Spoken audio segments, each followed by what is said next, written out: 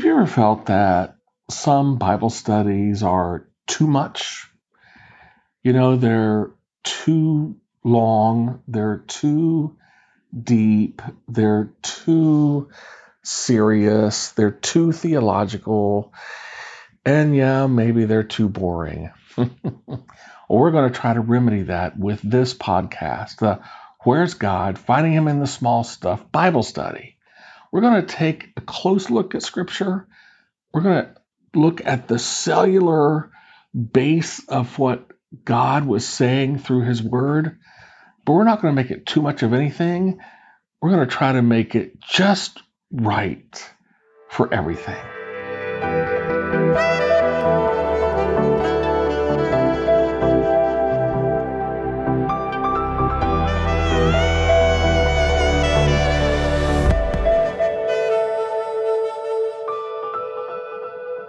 When the disciples walked with Jesus during His 3-year ministry here on earth, they walked in the real world.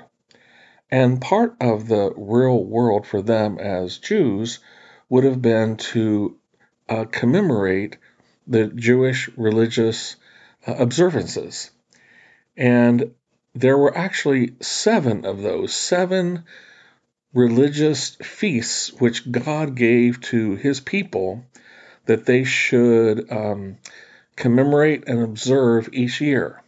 So during those 3 years, Jesus and His disciples would have obediently commemorated those 7 feasts of the Lord. So we're going to start looking into what those feasts were and what they meant, what they were all about. And this episode is going to be just an overview of all 7 of those. We're also going to do a little housekeeping in this episode. We're going to answer some questions about the sacrificial lamb, about Bethlehem, and about cows. That's what this episode of Where's God? Finding Him in the Small Stuff Bible Study is all about.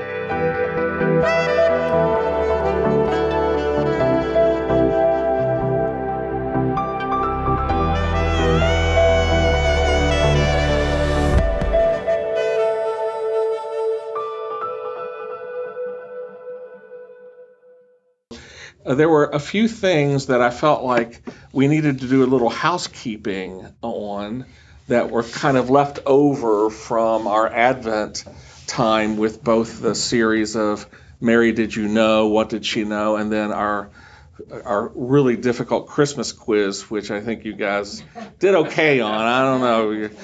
But so there were a few things I had written down that I wanted to get back to because we kind of left them kind of, oh, really? Maybe that's interesting. Is that true or not? So I've had a couple of weeks now to kind of do some research and drill down on a few of them. So I wanted to just do this housekeeping so that we can move forward with a clean slate now as we start a new series of things.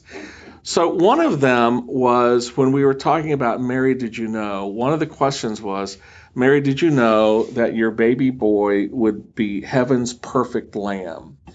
And we said that, in the sacrificial system of the Jewish religion in the time of Jesus, that there was a lamb who would be which would be sacrificed. And that lamb needed to be a male and needed to be unblemished. And someone in the class asked, does that lamb also have to be the firstborn lamb? And I said at the time, I don't think so. But that just didn't sit well with me because I wasn't sure. And then I saw something on The Chosen, which led me to believe, okay, I must be wrong about that. I must have been wrong because they kind of intimated the same thing. But so I went in and I started doing some research myself in the Old Testament, and I could not find anything that said that it had to be the firstborn male lamb. All I could find was that male lamb, unblemished, about a year old. So, not being an authority on this, I decided to ask someone who is an authority, and this is the response I got from them.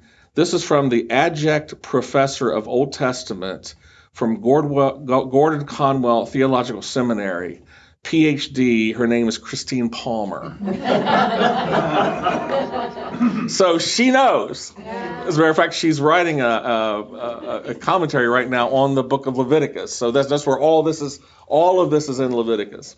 So my question to her was that, this is the question that came up. I can't find anything in my own research that says that it has to be anything other than those things: male, year-old, unblemished. Am I missing something? Is there something somewhere else in the Bible, in the Old Testament, that says firstborn as well? So this is her response. She goes, there is no scriptural requirement for the lamb to be the firstborn. Sacrificial lambs had to be whole and unblemished. Sacrificial lambs were most often male, except in the case, which is something I didn't know, except in the case of the fellowship offering, where a female animal from the herd or flock could also be given. This sacrifice is not for atonement, forgiveness, but for fellowship and thanksgiving. So in the spirit of a spontaneous and joyous offering, the worshiper is given the freedom of choice over the sacrifice he will offer. Probably the question of it being a firstborn lamb may have come from the Passover lamb redeeming the firstborn. But it's the blood that makes atonement, not the one-to-one correspondence of lamb to person. So, no, the answer is the lamb who is used in the sacrifice does not need to be the firstborn lamb. So that's good to know. The second thing that was put out there during our time, I think it might have been during our Christmas quiz, was that there couldn't have been any cows at the manger because there were no cows in Israel at that time. And so I just let that go because the person who said it was so sure of it. And I wasn't sure. I mean, I should have been. I should have thought it through. But on the spur of the moment, I couldn't. But there are 3 other pastors in this class who also didn't say anything. So I don't feel so bad about it. Not to put any of you on the spot who might be. Sure, just blame. And we also have an elder of the church who said nothing at the time. So They know how to survive. So I don't feel so bad at the moment of not having. But of course there were cows during the time because cows and bulls were used in sacrifices. They worshipped the golden calf, so they had to have something to which to base that. But at the time it was, I had a hard time standing up for that. But Mike has. But Mike sent me this article from Biblical Archaeology Society. Biblical Archaeological Society or Biblical Archaeology Review. VAS. Yeah. So it's based on biblical archaeology, and believe it or not, there's an article in there this past month about cattle. God provides. So this is what it says. It says it's under biblical bestiary is the category. Across the ancient Near East, domesticated taurine cattle were valued sources of agricultural labor and sustenance, essential in the so-called Neolithic Revolution, which saw the transition of human society from nomadic hunter-gatherers to sedentary farming communities. Cattle were first domesticated in the Fertile Crescent more than 10,000 years ago. Beef was consumed much less than goats or sheep in the ancient Near East, and cattle were more useful for transportation, agricultural labor, and as a source of milk. If the ass was the light pickup truck of the day, used to carry loads on its back, then the ox was the heavy-duty truck and tractor, good for pulling wagons and plowing. As draft animals, oxen worked also at threshing floors. Cult images of cattle were worshipped and live animals sacrificed in a number of ancient religions. The early Israelites reportedly worshipped a golden calf. Calves were given as fire offerings at the temple, and ashes of an unblemished red cow or heifer. And that's something that's real important, this red heifer, this idea of the red heifer. It's something that we're going to be looking at. The next session we're going to do is we're going to be looking at the Feast of the Lord, I think, for a few weeks. And this red heifer, the red heifer had to be sacrificed, had to be an unblemished red cow. and the ashes of which were used to purify things, that purify the altar and purify different things. And so there is actually, and we'll talk about this later too, there's actually a movement in Israel today to bring back the sacrificial system. But before they can do that, they have to have a perfect red heifer to make everything cleansed, to cleanse everything that they're going to be using for this sacrifice. And so there is a push on now from farmers and so forth in Israel to be able to breed this. They're trying to breed this red heifer that will be acceptable. So anyway, that's an interesting thing. The ashes of an unblemished red cow were mixed with water to purify a person exposed to a human corpse, as an example. According to the Hebrew Bible, an ox and an ass were not supposed to be yoked together on the plow, but the two animals appear shoulder to shoulder in one of the most iconic scenes of the Christian tradition, the Nativity. Their inclusion is due to the Christian appropriation of Isaiah 1:3. The ox knows its owner, and the donkey its master's crib. But Israel does not know, my people do not understand. Early Christian fathers read these words as a prophecy about a new people, the church, who would understand and recognize their Lord, the wondrous child born in Bethlehem. The creche imagery with the ass and ox leaning over the newborn Jesus was sealed by St. Francis of Assisi, who staged the first live nativity in 1223. So there were cows available to be at the manger. We don't know that they were definitely there, but they could have been there because there were cows in Israel at the time. So that's number 2. The third one and the last one is interesting because someone had said that when the wise men arrived in Jerusalem and went to Herod, they wanted to know, where is the baby? Where's this new king? Where is he? And so Herod brought together his men and wise men and so forth, and they determined that he was going to be born in Bethlehem. And so someone said in the class that that prophecy is from, as a matter of fact, we can look it up. It's from Micah. It says, when King Herod heard this, he was disturbed, and all Jerusalem with him. When he had called together all the people's chief priests and teachers of the law, he asked them where the Christ was to be born. In Bethlehem of Judea, they replied, for this is what the prophet has written. But you, Bethlehem, in the land of Judah, are by no means least among the rulers of Judah, for out of you will come a ruler who will shepherd my people Israel. And this is from Micah 5:2. This is where this prophecy comes from. So someone said that they had heard through David Jeremiah that this prophecy was given by Micah before Bethlehem even existed.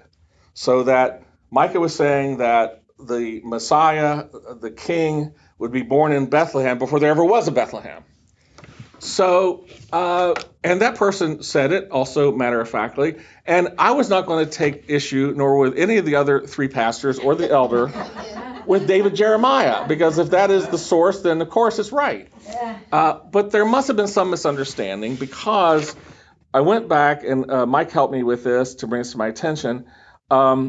Micah prophesied around 700 BC, 742 to 687 was about his life when he lived. So in the 700-ish is when he would have given this prophecy, 700 BC. Bethlehem, however, was founded in 1400 BC. So the prophecy that Micah gave in 700 BC, at that point, Bethlehem had already been in existence for 700 years. So there must have been some misunderstanding. So when Micah gave that prophecy that the Messiah would be born in Bethlehem, Bethlehem was in existence. But I found something interesting. So you might want to look at this too, about the founding of Bethlehem. So if you want to look in your Bibles, 1 Chronicles is where this is found. And it's 1 Chronicles chapter 2. And I'm going to start chapter 2, we'll start verse 1. It says, these were the sons of Israel. This is Jacob, Abraham, Isaac, Jacob. These were the sons of Jacob. Reuben, Simeon, Levi, Judah, Issachar, Zebulun, Dan, Joseph, Benjamin, Naphtali, Gad, and Asher. So then it goes on to Judah. From the line of Judah, we have the sons of Judah, verse 3, the sons of Judah. Onan, and Shelah, these three were born to him by a Canaanite woman, the daughter of Shua. Judah's firstborn, was wicked in the Lord's sight, so the Lord put him to death. Tamar, Judah's daughter-in-law, bore him Perez and Zerah. Judah had 5 sons in all. Verse 5, the sons of Perez, so we have Jacob, Judah, Perez. The sons of Perez, Hezron, and Hamul. Okay, so now we have Jacob, Judah, Perez, Hezron. Now skip over to verse 18. Caleb, son of Hezron, had children by his wife Azubah and by Jerioth. These were her sons, Jesher, Shobab, and Ardon. When Azubah died, Caleb married Ephrath. Does that sound familiar to you? Ephrath? Bethlehem Ephrathah. Married Ephrath, who bore him Hur. So we have Judah, we have Perez, we have Hezron, now we have Caleb, and now we have Hur. Okay, all the descendants from Judah. And Hur, his mother is Ephrath. Okay, go over now, skip over to verse 50. These were the descendants of Caleb. The sons of Hur, okay, this is Caleb's son, Hur. The sons of Hur, the firstborn of Ephrath, Shobal the father of Kiriath Jearim, and then verse 51, Salma, the father of Bethlehem. So Salma founded Bethlehem. This was the descendant of Judah. This is, David is a descendant. David is a tribe of Judah. This all comes, and so the son of Hur, who was the son of Caleb, all the way back to the son of Judah, the son of Jacob, this Salma founded Bethlehem, and his mother was Ephrath. So that's why it's called Bethlehem Ephrathah. And it was founded by the tribe of Judah, by this man Salma. And so we know that Hezron died about 1580-ish, 1586 BC. And then, he had Caleb, who had Hur, who had Salma. So the difference, and if Bethlehem was founded in 1400 BC, that's a difference of from Hezron's death to the founding of Bethlehem, about 186 years with 3 generations. That works out to be about right mathematically. So I had in my notes for Micah that was the oldest prophet, and that was 900 BC. Well, even still, but it's still covered. Even still, you're still covered if Bethlehem was 1400. Yeah. I got that. So, yeah. Well, you're saying it with such conviction, I'm not going to question it. No, you can question. No, but it still covers it. It still covers it. And when you get back to all those numbers, some of them are, best guesses in some cases. But yeah. So anyway, so those are the 3 things. Lambs did not have to be firstborn. There were cows in Israel during the time of Jesus' birth, and Bethlehem did exist when that prophecy was made, that's where Jesus would be born. So I was glad to hear that, because I was putting away my nativity set, and I thought, I could throw these cows.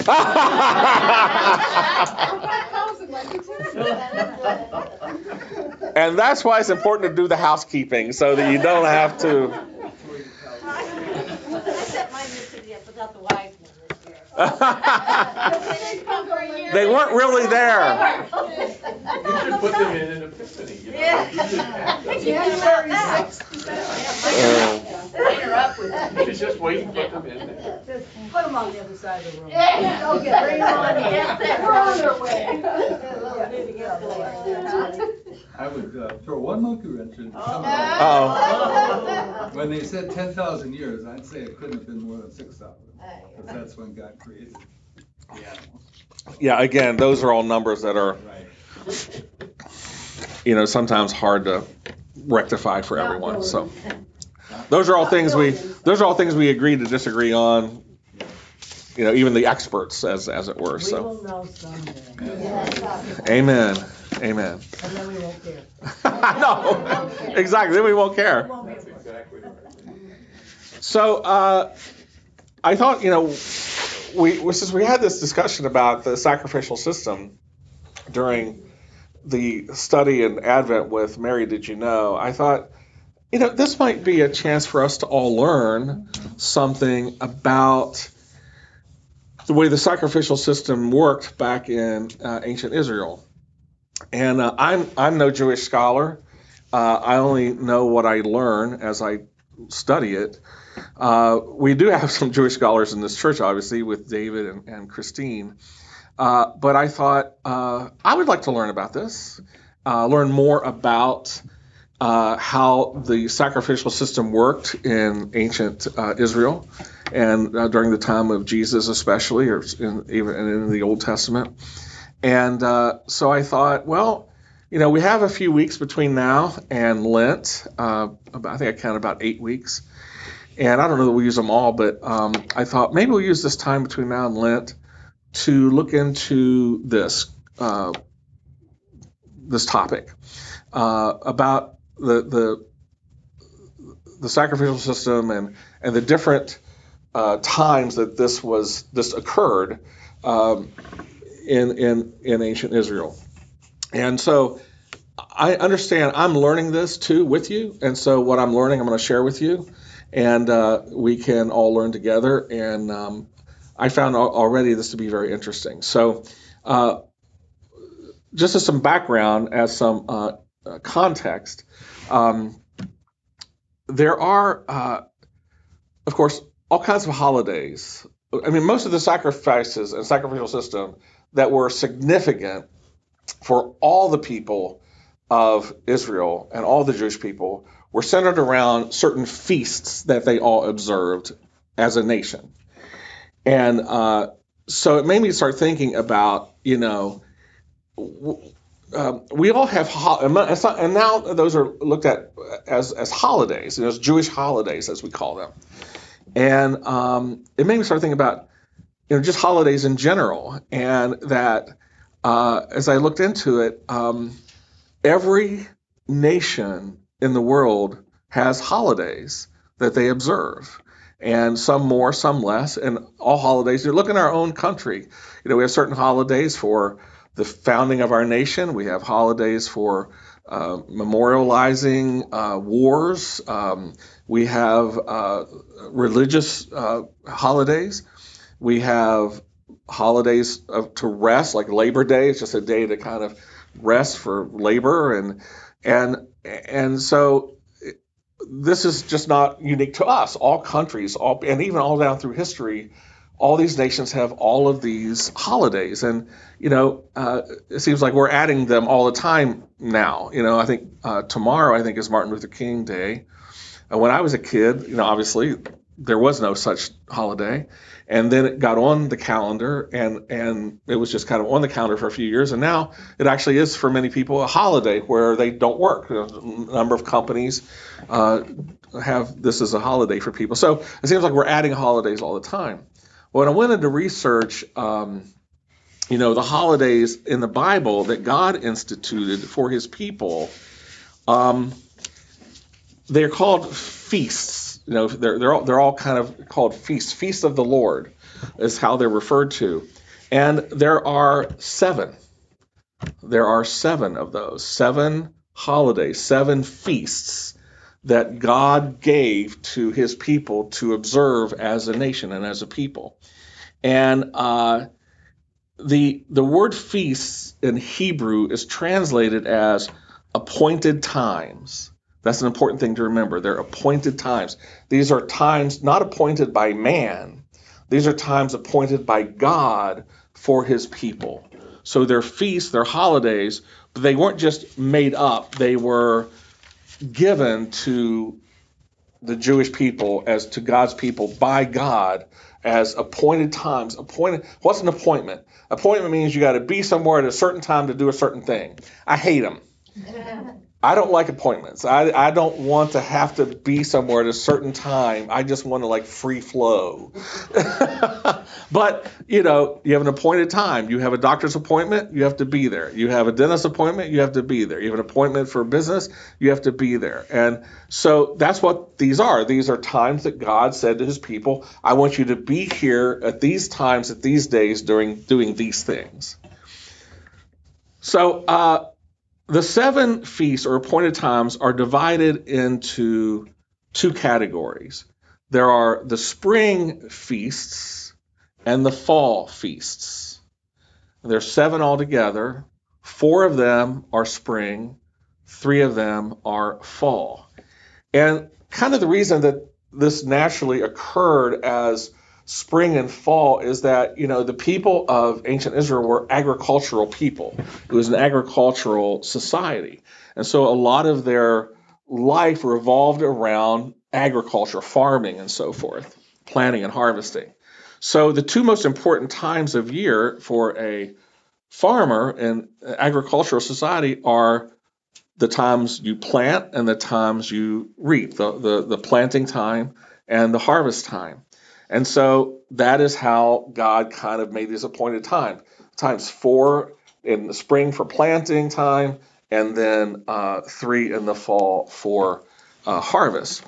Now, for us as Christians, we can look at the first 4 feasts, the spring feasts, as historical in nature, that they all point to Jesus as the Messiah. Those first 4 feasts are announcing Jesus, the Messiah's coming, his first coming. And so we can see in those, and we'll do this as we go along, we can see through these feasts as Christians symbols for Christ.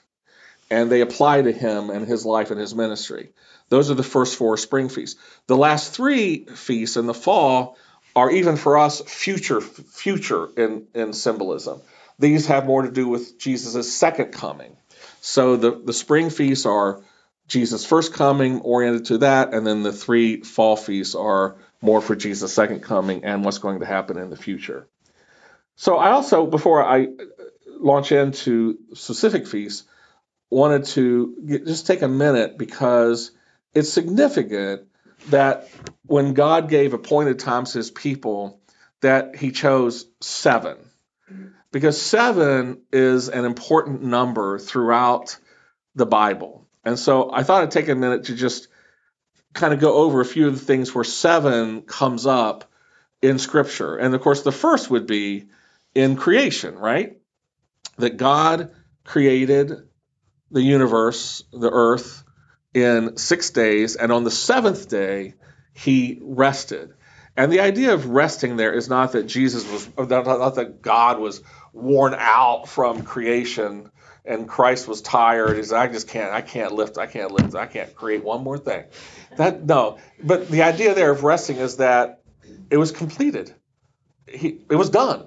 There was nothing more to do. He had done everything that needed to be done. And so on the 7th day, it was just a day to kind of sit back and say, this is good, and it's completed, and it's finished. And that was on the 7th day. From that, of course, then we get the Sabbath, right? The 7th day of rest for man. And that is for us to be a day of rest, and a day set aside to worship the Lord, and a day to rest from our work. And today it's rare that people rest on the Sabbath, especially so many people work on Sundays now. And I have to tip my hat to Chick-fil-A, because they don't work on Sunday, and that's kind of unique. But back in the day, more and more places were closed on Sunday, and now, of course, it's not the way. I remember when my grandmother passed away that they had needed something at the funeral home on Sunday before her funeral, and her favorite store was closed on Sunday. It's a small town in West Virginia, but we were able to contact the owner at home and say, "Can we get in there today? We just want to get her a special dress to have and that kind of thing." And they were willing to do it. But generally speaking, they were closed on Sunday, so that's important. The seventh day, God resting. The seventh day, the Sabbath for us to rest was, a part of what God told us we should do, told his people that they should do. I know for myself, I have the kind of job that I could work 24/7. My job is never done, and I could work on Sunday, but I have chosen not to work on Sunday. Sometimes it's hard to not work on Sunday because you think, you have a project that's up in the air, you have a problem with something, or there's something going on. And I work a lot with people overseas, and they're a day ahead of us. So my Sunday is their Monday. They're working right now, and I'm not. And so sometimes I'm tempted and it's so easy, right? Just pick up the phone, just check your email. And I've decided, no, I'm not going to work my secular job on Sunday. I'm just not going to do it. Whatever happens, God will take care of on Monday. But that's not everyone has that option. Some people have no choice. But you get the idea. The seventh day. Okay. Also in farming, we talked about the agricultural system at the time. God told his people that they needed to rest their land on the seventh year. So they could farm for 6 years in a row, a certain parcel of land. But on the seventh year, they had to not farm it, to let it rest, to let the land rest. And what they would do is they would divide, if people who had farms at the time, they would divide their property up into, patches. And so they would rotate, like this one is resting this year, but these are not resting. And then this one would rest the next year, and so they would still have they would still have crops, but they didn't rest their whole land, but they would rest parts of their land, and that's how they decided they could do it. But God told them there needed to be a Sabbath rest for the earth as well, and for the soil, for their property. And then there were the seven. One of the ways that ancient Israel marked their time was in the 7 sevens of years. 7 sevens of years. 7 sevens is 49 years. So they would do their normal thing for 49 years, 7 sevens of years. And then on the 50th year, that was to be, it's in the Bible, in the Old Testament, a year of Jubilee that they called it. On the year of Jubilee, on the 50th year, every 50th year, 49 years, you do your work. On the 50th year, that's a special year. That's the year of Jubilee. Then you do 49 more years, and a 50th year, another year of Jubilee. What happened on the year of Jubilee? The year of Jubilee, you forgave people their debts, and you let your slaves go free. So guess what was really never, ever celebrated or commemorated or observed? Almost never, ever, even though God says to do it, they really never really did the year of Jubilee. Because they just couldn't see, I'm going to forgive my debts. I'm letting my slaves go free. That doesn't make any sense. And so they kind of ignored that, actually. But it's there, and that's what they were supposed to do. So, and then in the book of Revelation, in the book of Revelation, the number 7 is mentioned more than 50 times. And all the future things that are going to happen, especially when it comes to God dealing with people who are not believers, are the 7 seals, the 7 trumpets, and the 7 bowls, all of which are various kinds of punishments on the world. And so it all revolves around the number 7. So the number 7 is significant in Scripture and significant for believers, and it is God's number. You talk about 6 is the number of man. That's why 666 is the number for Antichrist. But 7 is the number for God. 7 is the number of perfection and completion and satisfaction and contentment and everything else. So when God chose to give appointed times to his people, Well, he chose 7. Of course he would, right? And so that's why there are 7 feasts. So let's look at these 7 feasts. I'm going to give them to you in kind of the order. Now, there was a religious year and a civil year in ancient Israel. And so the religious year would start in April or May, which is known as the month of Nisan in the Hebrew language. And that would begin in April or May. That would be the beginning of the new year of the religious year. But the civil year would start really in the fall. So with like Rosh Hashanah and those, Rosh Hashanah actually means like head of the year. So that is the first of their civil year. So there are 2 like new years for ancient Israel. There's a religious new year. There's a civil new year. It's not unlike those of you who are in businesses or have been involved with business. It's not so much today, but it used to be. There was the calendar year. Then there was also like the fiscal year, and a lot of businesses, their fiscal year would end in June 30th. And a new fiscal year would start July 1st. My company used to be like that. The company's books would end on June 30th, and a new year would begin on July 1st. It makes no sense, but I guess there was a reason they did that. But there was a fiscal year, but that wasn't the calendar year. The calendar year obviously is January 1st. So this is the way things were then. So I'm going to go in order these religious feasts, these appointed times, in order of the religious calendar. So the first feast would be then Passover. That happens in the spring. It happens on the 14th day of Nisan. Now, the Israelites, the Jewish people, believers in ancient Israel, their calendar was based on the lunar year. Not like we have today. Obviously, they have the same calendar we have. So, based on the lunar year, the month of Nisan would happen in March or April, what we today know as March or April. But it was the 14th day of Nisan that the Passover would be observed, and it of course involved the Passover lamb and the sacrifice of the lamb. And we'll go over that story here in a little bit, but there was only one Passover. So people say, Passover, Passover, Passover. Everything after the original is just a memorial to the first one. It's a commemoration, it's observance, it's to bring back the memory of what happened on the first one and only Passover. So, like for example, there was only one Last Supper, but we commemorate and memorialize the Last Supper as Christians through our communion.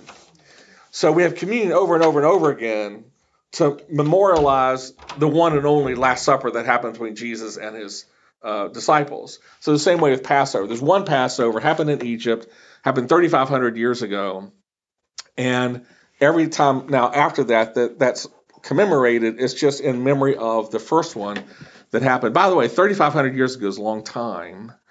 And Passover is the oldest continuing holiday or celebration that is still being observed today. It's the oldest of all there are. The Passover is the oldest one. And the idea of it, of course, is redemption. We're, as Christine said in the note she sent me, the people were redeemed by the blood. You weren't saved in that first Passover because you were Jewish. You were an Israelite. You were saved because of the blood of the Lamb. And so that's what Passover recognizes, redemption, that you're saved and your sins, you don't have to die for your sins. Someone else can take your place, or something else can take your place. So that's the first one, Passover, 14th of Nisan. The second one is the Feast of Unleavened Bread, which is, guess how long that one lasts? 7 days. Oh, amazing, mind blown. So, and it happens immediately after Passover. So Passover is the 14th of Nisan. Unleavened bread starts on the 15th of Nisan, lasts 7 days till the 21st of Nisan.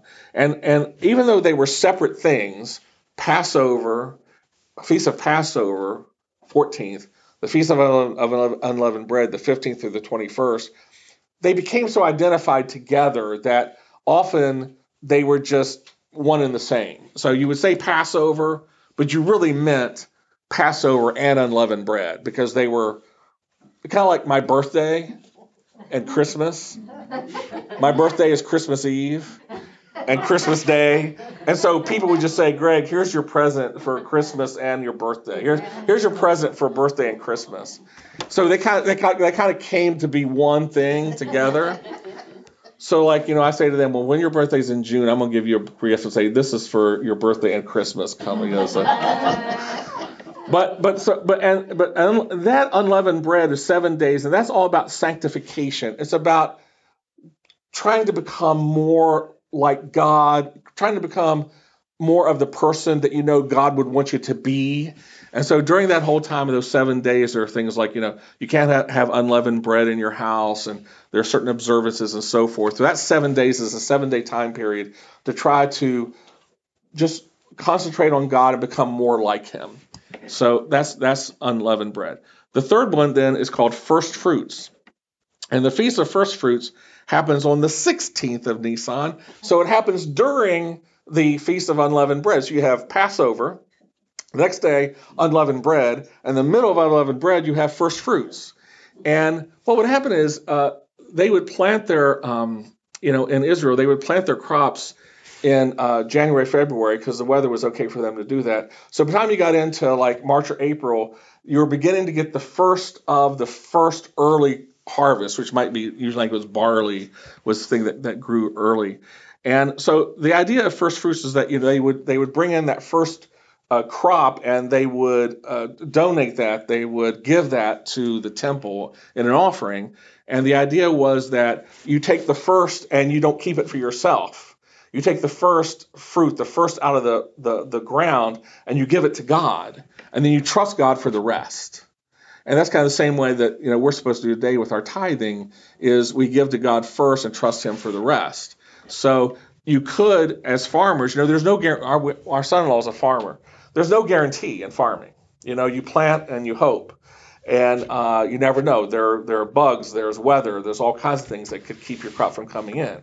So it took a great deal of faith to bring that first harvest in and say, I'm not going to keep any of it. I'm going to give it all to God. And what an act of faith that he'll give me what I need later on. So that's what first fruits is, more an idea of and also the idea of resurrection, right? From the death of dead land in winter comes spring with new life and new harvest. So you have the idea of resurrection, the idea of faith, and that kind of thing. So those are the first three in the spring. The fourth one in the spring is called the Festival of Weeks. And the Festival of Weeks happens 50 days after first fruits. So 50 days after first fruits is the Festival of Weeks. This has become Pentecost for us. This is when God sent the Holy Spirit upon believers in the New Testament times. We talked about that in Acts. We were studying Acts last year. And so the Festival of Weeks, 50 days after first fruits, for us as Christians is Pentecost. For them, at the time, it commemorated when Moses brought the commandments down from Mount Sinai and gave them to God's people. That's what that was recognizing. So those are the spring feasts. The three fall feasts. The first one is the Feast of Trumpets, which we know it as Rosh Hashanah. It means, like I said, the head of the year. It was the first of the year for the their civil calendar. It happens in September, October timeframe in the fall. It starts with a new moon, and the new moon is there's a really slight crescent moon. And back in the day, they didn't have the science that told them when exactly the new moon would happen. So actually, they just had to look and wait for the moon to be right. And they would have people different places who were looking up. So this is so neat. They're looking up, waiting for this sign from heaven to know when to start this festival of Rosh Hashanah, because the moon had to tell them when it was time. And if it was cloudy, you couldn't see the moon, and so they had different people to kind of try to see the moon and know when it was time to start it. So it's based on the new moon, and it's, believe it or not, it's basically just a day for blowing trumpets. That's what it really ends up to be. They had the shofar, they had other trumpets, and it was just a day of like to blow the horn, to give glory to God, and to make a noise for Him, and to honor Him. And that's celebrated on the first day of the 7th month.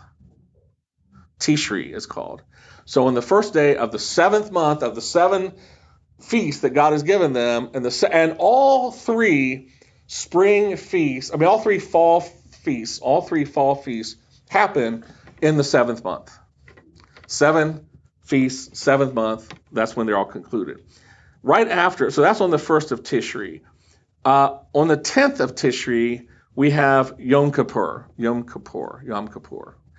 And again, like with Passover and unleavened bread, kind of Rosh Hashanah or the Feast of Trumpets and Yom Kippur kind of melded kind of together to become what they referred to as the high holy days of the Jewish religion. And then Yom Kippur is when they have the Day of Atonement. And the Day of Atonement is when the high priest would go into the temple, into the Holy of Holies, and sacrifice the lamb on behalf of the sins of the nation. One time a year, one day a year, and every year that this would happen. And the high priest would go in and sacrifice the lamb on behalf of, to get forgiveness for the corporate sins of the nation as a whole. And that is the Day of Atonement during Yom Kippur. And then the last fall feast and the last of the 7 feasts altogether is the Feast of Tabernacles. And the Feast of Tabernacles is called Sukkot. And it's on the 15th to the 21st of Tishri, and the month of Tishri. And it's to remind the Jewish people of the time when they were wandering in the wilderness, and they didn't have permanent homes to live in. They were living in tents as they traveled those 40 years in the wilderness with Moses. They lived in tents. So the Feast of Tabernacles is to remind them of a time when they were nomadic and they were living in tents. And the idea of that is that you're supposed, as an Orthodox Jewish person even today, you're supposed to build a tent, a temporary dwelling. Not be a tent, but a temporary dwelling. And during this week, from the 15th to the 21st, it's 7 days. Again, the 7 days that the Feast of Tabernacles is. You're supposed to, in those 7 days, you're supposed to live in that temporary structure. And my office for where I work is over in near Amberley Village, which is a very big Jewish community, as you know. And every year during the Feast of Tabernacles in the fall, I drive back and forth all of these homes, these apartment complexes. Many of them have built outside their house a little wooden structure. And I don't think they live out there. Maybe some of them do who are more devoted.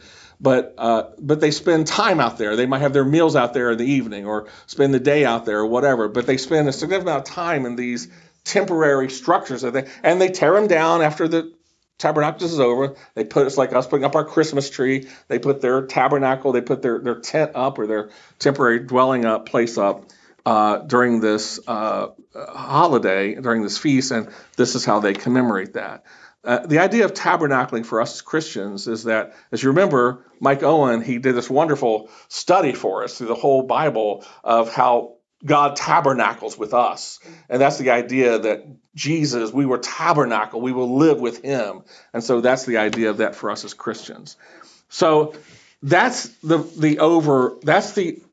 context. That's the as we launch in now to these feasts, I'm gonna try to get through all 7 of them before we get to Lent. And but this is the context through which this all happens, and the importance of the appointed times God gave them. 7 is so important, and they all have something specific. So it's a specific reason that God wanted his people to observe these things. If we want to be technical, he never said that we as Christians should not also observe them. So We don't, generally speaking, but when God comes, when Christ comes again, his kingdom is set up, we'll probably see these things reinstituted for us in the millennial kingdom, some of them for sure. So, A holiday like Hanukkah, that's just an added thing? correct. That's something that came on Hanukkah, Purim. Those are things that were added by the Jewish people later on because of things that happened. Like Purim was something that happened in history that they're celebrating. Hanukkah is something that happened in history that they're. Was Purim from Esther? Yeah, Esther? right. Okay, yeah. But these are the 7. So that's what I said at the beginning. There are other times that the sacrifices were made for individual people and families and different other observances, but we could spend forever if we got into all that minutia, and I'm not good enough to do that. So we're just going to focus on the 7 appointed times that God gave his people and the sacrifices that went along with those and why they happened. And also, ultimately, we want to look and say, well, what is the symbolism of that for us today as believers? Because every single one of them has an application for Christ. So that's the cool part. So, okay, that's all I got. So.